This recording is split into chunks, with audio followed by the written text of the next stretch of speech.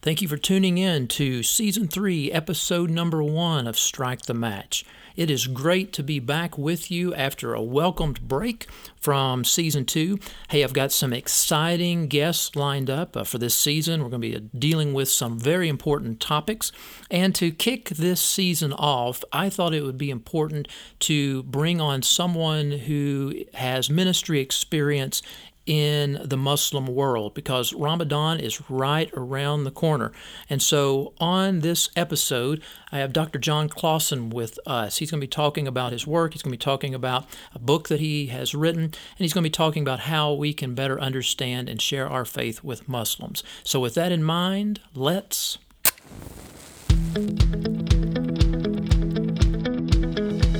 Welcome to Strike the Match with pastor and missiologist Dr. J.D. Payne. Strike the Match is a podcast that addresses matters related to missions, innovation, and leadership. Now here's JD. You don't have to go very far today when it comes to the media to hear messages related to Islam in the world. In fact, just listening this morning to some stories on NPR, and even prior to that, I was reading some things on my phone about different Muslim groups across the world today. In our episode of Strike the Match today, I have a friend with us.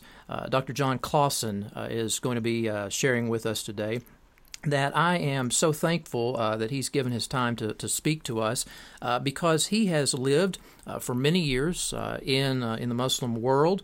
And he has written about Islam, written about how to share your faith with Muslims. His book, Engaging with Muslims, Understanding Their World, Sharing Good News. We're going to talk about that today. And he is now in the States. He serves as the Associate Professor of Global Studies with Boyce College in Louisville, Kentucky. And he's also the director of the Doctor of Missiology program at the Southern Baptist Theological Seminary there in Louisville, Kentucky as well. John, he's pastored churches before, served as a pastor in Kentucky. Right now, he's actually a minister of missions at Highview Baptist Church in Louisville, Kentucky. His wife, he and his wife lived in Spain and in North Africa from 1992 until 2010. And in Louisville today, he finds himself serving among the Iraqi refugee community. So it's going to be an interesting conversation today as we talk about John's work and his book and the whole understanding of the Muslim world and Islam. So, John, I'm so thankful that you're here. Welcome to Strike the Match. Thank you, JD. It's a pleasure to be here with you. It's good to see you, to be around you once again. Absolutely. I enjoy our time together. I remember when I used to teach there at Southern, I think you were in my classes a few times lecturing to students. I was. That was always considered for me a huge privilege just to be with you and to enjoy that time together. Tell us, just to kind of get us started, a little bit about your ministry background. I know we're going to get into your book and some understanding some things related to Muslim ministry today. But for those that are listening out there and not familiar with you and your ministry, can you share a little bit about your journey with us? Absolutely. I come from a family of missionaries. To be quite honest, my grandparents on both sides of my family were in Ecuador and Colombia when the gospel was still starting to take root. And I remember their stories of being in places where the gospel wasn't. When my wife and I decided that we were supposed to go overseas, that's what we looked for. And so God placed us in North Africa. And just a tremendous 18 years of being on the ground in a place where the gospel wasn't. And that's the thing about the Muslim world, right? Where we were, it was 99.9% Islamic, Sunni Muslims. And God just privileged us to be there for a long time. When we moved back to Louisville in 2009, we continued with the International Mission Board. But when we moved back to Louisville, we found ourselves in a city with a lot of refugees. And while we weren't able to go back to North Africa at that particular moment in our lives, we found ourselves saying, but our calling is still the same, and that's to reach out to people who've never heard, who've never had the opportunity to understand the gospel. So we got heavily involved in refugee ministry and have been doing that for the last, 8 years. Just enjoying getting to know, getting to love, and getting to share the gospel with Muslims here in our city. Man, that's so great. I have encountered people over the years that served outside of a North American context, and they came home for whatever reason and felt like there were no unreached people groups in the United States or Canada, and there was really nothing left for them to do in a North American context except maybe work among reached people groups. But that's certainly not the case, is it? No, absolutely not. Especially, and today I think it's becoming it's more at the forefront, right? People hear about it more perhaps. But here in Louisville, we're a receiving city, and we have thousands of refugees that come in, and they are all over the city. They're close to the church where we're part of. They're in our neighborhood. In fact, we chose our neighborhood because it's a starter neighborhood for refugees. When they're able to get out of their apartment complex and they're able to buy a house, they buy in our neighborhood where we're living. So we were strategic in saying, hey, this is where we want to be, and enabling us to go deeper with people. Let's take a moment and talk about your book, Engaging with Muslims. Fantastic book. It is easy to read, easy to grasp. For those of you that are listening, I had the privilege of being able to read the draft before the book was published. If you're a pastor listening today and you want a book that I call the one-stop shop to introduce your people to Islam, to how to share my faith with Muslims, I want to strongly encourage you to listen in, but definitely get a copy of this book, Engaging with Muslims. John, let me begin by asking this question: why did you write a book on this particular topic? Well, first, let me say I think you're being too kind. But you can send me some money later. How about that? Absolutely. I really appreciate those nice words, but I'll tell you, I wrote the book. The Good Book Company, which is just a wonderful publisher, they actually contacted me, which makes it really nice, especially in my role now as a professor. And they had written a chapter I wrote in a book called A Guide to Evangelism. Dan DeWitt was the editor of that. It's an SBTS publication. But they had read it and liked what I had to say. And they said, listen, John, we want a basic, simplistic, in a sense, easy to read book that challenges people to reach out to their Muslim neighbor. And I loved the idea. So this is a real entry-level book. If you're already well-versed in Islam, it's not a book for you. But this is a book for church members who find themselves in a city or a place where there are Muslims around them. And its sole purpose is to give you an introduction and help you to start to understand, well, who are these people that are living next to me, that I'm working with, or that are refugees in my city? And how do I think about taking the gospel to them? Because the thing that we realize is the majority of the refugees that have come in, especially from the Islamic world, they're from places like Afghanistan, they're from Syria, they're from Somalia, they're from Iraq. These are countries that we just don't go easily into. And they're difficult places, but here they are in the United States, where we have freedom of speech and we can share the gospel openly with them. And we have to understand that God has brought them to us, and we have this responsibility. And this book is helpful even when connecting with Muslims that are not refugees, because obviously not all the Muslims that are here in the United States or in Canada are refugees. Absolutely. It's written because of my experience. I tried to write from experience. I want you to know what we're doing. And so the majority of what we do is with refugees, but absolutely, hopefully there are helps in the book, there are ideas, there are ways to start to communicate the gospel with your Pakistani doctor, your Indian doctor, or the engineer who lives down the street. Here in Louisville, we have all kinds of South Asian Indians that work at at places like Humana and GE and other locations that are many who are Muslims. And so it's an opportunity to get into their lives. Ramadan, it's starting very, very soon, and I wanted to ask you to kind of explain what Ramadan is to the listener, because I know that there are some folks that are listening in that do not have a great familiarity with a lot of Islamic practices and words, terminology, and so since the media is going to be picking up on Ramadan very soon and promoting it across the world, can you spend just a moment just explaining to us what is Ramadan? Yeah, Ramadan will be starting here right away. In fact, probably this weekend. It's based off the lunar calendar. So the first thing you have to understand about Ramadan is it shifts every year, going backwards on our calendar. So this year it'll be the end of May into the end of June. Next year it'll shift by about 10 days. So it'll start somewhere around the 15th of May till around June the 15th.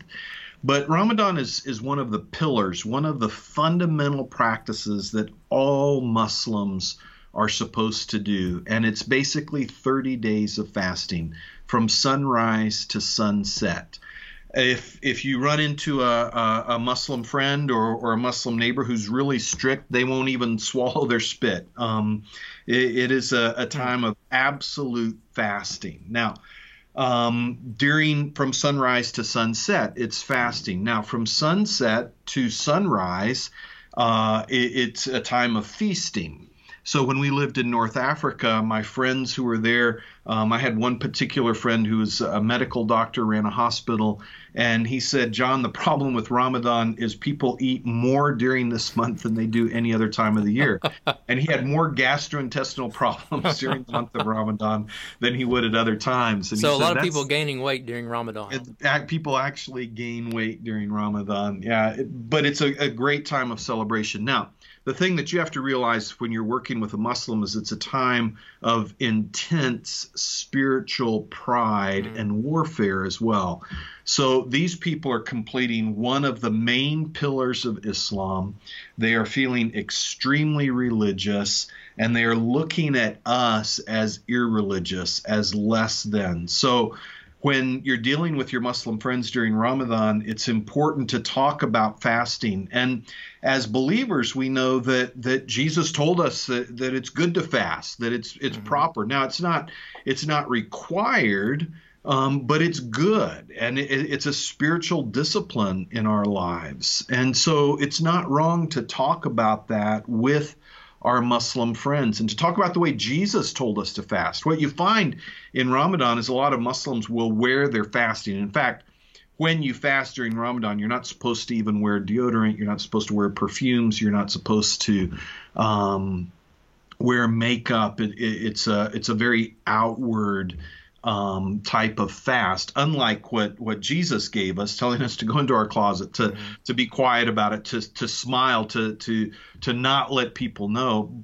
So when you're working with a Muslim, while you're not showing off your fasting, you do want to say, hey, I do fast. This is a part of my life. But this is why I fast, and this is how I fast, and talking about it not from a physical standpoint, but a spiritual standpoint. And when you do that, and they understand that you genuinely do fast, it cuts quickly into their heart. So Ramadan is actually, while it's a spiritual, prideful time, if you can break through that and let your friends know, hey, I do fast, this is a part of my spiritual discipline, it breaks down those barriers. And you can really go deep with the gospel as well. And that's why it's a warfare time. It's there's spiritual warfare that takes place during Ramadan, unlike other times, because they are thinking more spiritually during that month. So it's obviously any time's a good time to share the gospel, but absolutely. I guess you would say especially during the month of Ramadan. Right. You just need to be aware of those things, though, right? That your friend is thinking you don't fast, you're an American, all you do is eat. This isn't a part of your life. So they can be quite prideful until they discover that this is a part of your life as well. So John, you mentioned Ramadan as being one of the pillars of Islam, but if you only had just a few minutes just to give a listener kind of Islam in a nutshell, I mean, what does that look like? What is a basic understanding for Muslim beliefs? Yeah, JD, in Islam, there are 5 pillars, and this is standard across the board. So it doesn't matter if you're Sunni or Shia, it doesn't matter if you're in Afghanistan or Morocco or Indonesia. These 5 things are standard, and that is, you say the creed, there's no God but God, and Muhammad is the prophet of God. You pray 5 times a day. You do Ramadan. You give your money to the poor, and if possible, you do the Hajj. And so everyone knows those. Now, from there, Islam breaks down, and there's lots of other things that happen within Islam, but those are the 5 fundamental pillars that everyone practices and everyone knows about. If you're a Muslim, you know those 5 basic things. So the Muslim world is very large geographically and culturally diverse. These are kind of the 5 common core, if you will. But is it correct to say that Muslims are not uniformed in all of the details of their beliefs across the Muslim world? Absolutely, JD. You know, when we lived in North Africa, everyone was Sunni, and there was a lot of standard. It was the same. Most people believed the same things. But as I have done and had the privilege of traveling more and more in the world, you get up to the stands where communism just did a number on Islam, and there's almost because atheism was core, right? It was just preached through the schools. There is a completely different understanding in depth of Islam there than there is in what we would call the central part. So you think about the Middle East, things are the closer you get to the epicenter of Saudi Arabia, the more fundamental Islam becomes. The further out you go, the more variant in belief you have. So you go all the way out to North Africa, and you have a strong emphasis on saints and prayers to the saints and pilgrimages to saints' tombs and things like that, which you don't necessarily find in the Middle East. You go out to Indonesia, and again, you get a veneer of the pillars, but underneath there's all kinds of other stuff going on. So depending on who you're talking to and where you are will determine what a Muslim knows. The other thing you have to remember that is within Islam, the only thing authoritative is the Quran in Quranic Arabic. And Quranic Arabic isn't even modern standard Arabic. It's an old form of Arabic. So it would be the Arabic of the time of Muhammad, and you know how language changes anyway. But if Arabic isn't your native tongue, if it's not your language, imagine reading the Quran only in that other language. So while people learn to recite it, they learn to recite based off of sound, not necessarily an understanding of words. So if you're dealing with someone who is away from that, whose language isn't Arabic, you've got to understand that they can't even necessarily read the Quran for understanding. So the average person doesn't know what the Quran says.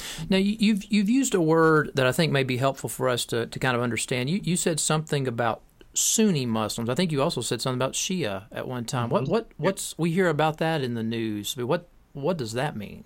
Sure. So Sunni Muslims are the word literally means the majority. Shia is the minority. And what we think about here in the United States is that Sunnis are the Middle East and the majority of Muslims. Shias, we think about the dominant places of Shia Islam, and so really that's centered in Iran with the Ayatollahs. There's a lot of Shias as well in Iraq, and that's part of the whole political mess that's there. And then, of course, you go into Syria, and Assad is actually a form of Shia, and that's a part of that whole issue.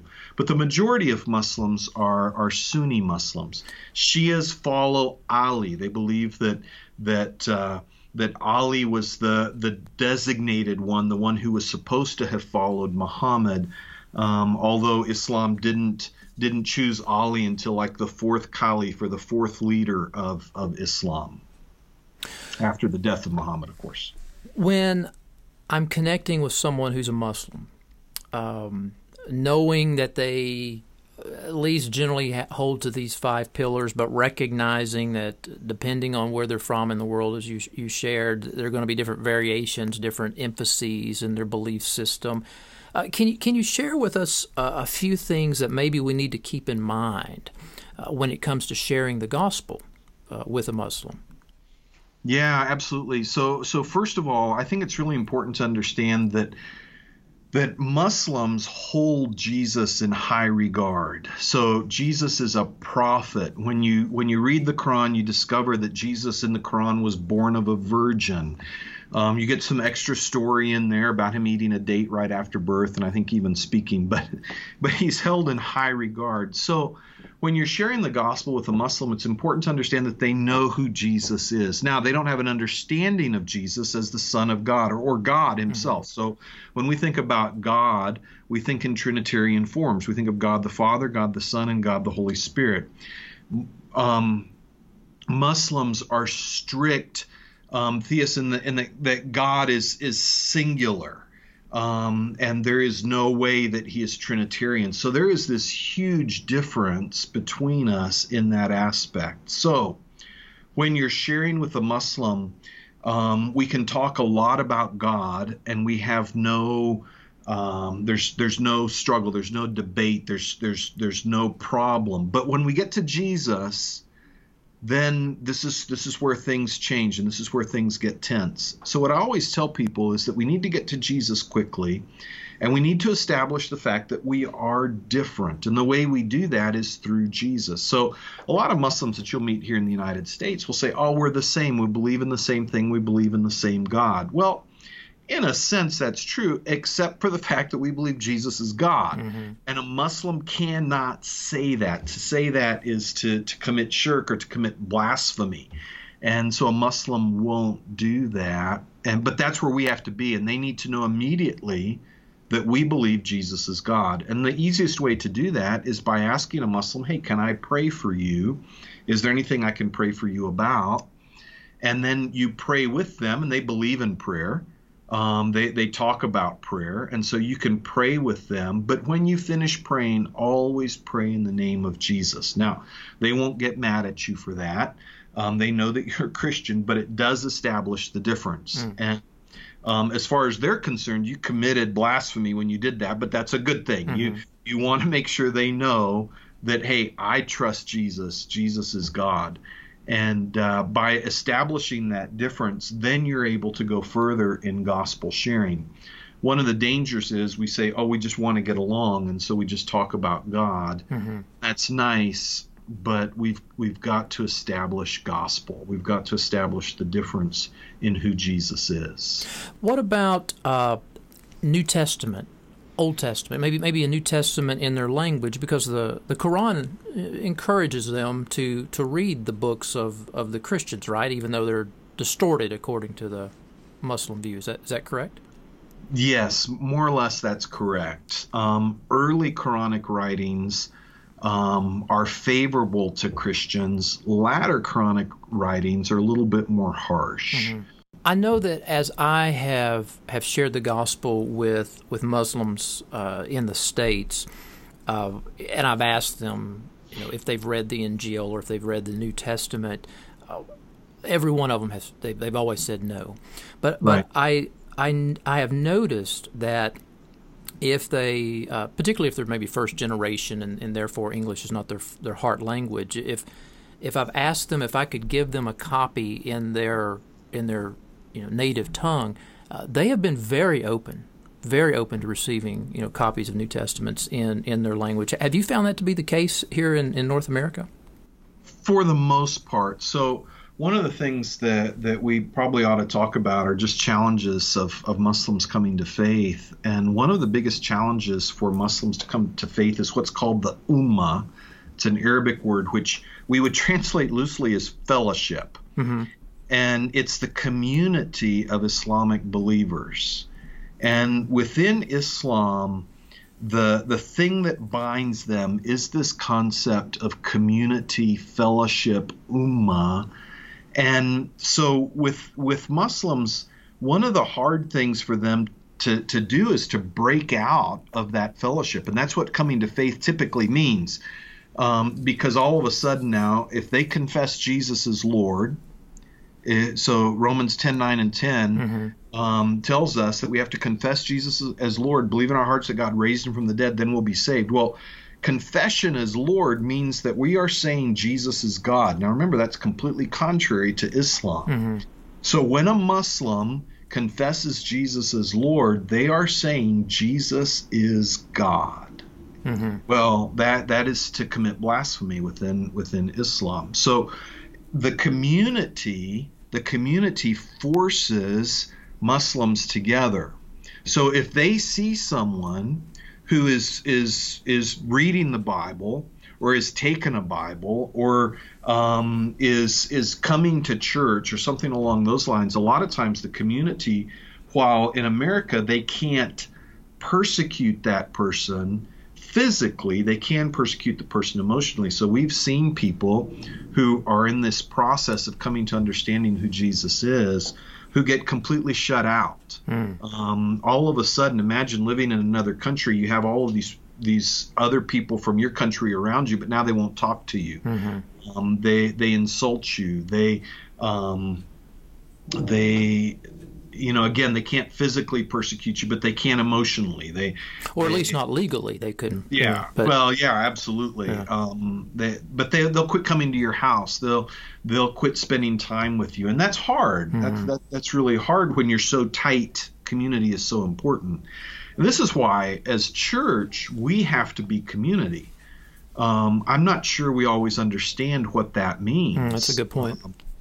But for a Middle Easterner, community is to feel presence. You know, we like to talk about quality time with people, and I think we use that term often to avoid spending much time with people. Mm-hmm.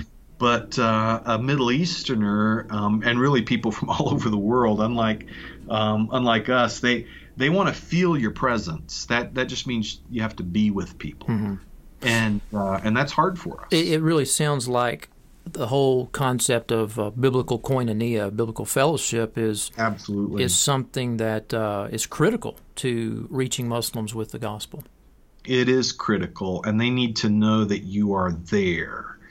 And so this is one of those big hurdles. And so just being with Muslims. So what you end up finding is that a lot of your time is just spent having tea, having meals, being in their home, them being in your home, and just spending time together, texting them, just shooting them short texts saying, hey, I'm thinking about you today, making short, quick phone calls. It doesn't have to be, it's just that consistent being there. Mm-hmm. That is important to folks from the Middle East, whether they're Muslims or Christian. My guest today on Strike the Match is Dr. John Clausen, who's the Associate Professor of Global Studies with Boyce College and Director of the Doctor of Missiology program at the Southern Baptist Theological Seminary, both of those institutions in Louisville, Kentucky.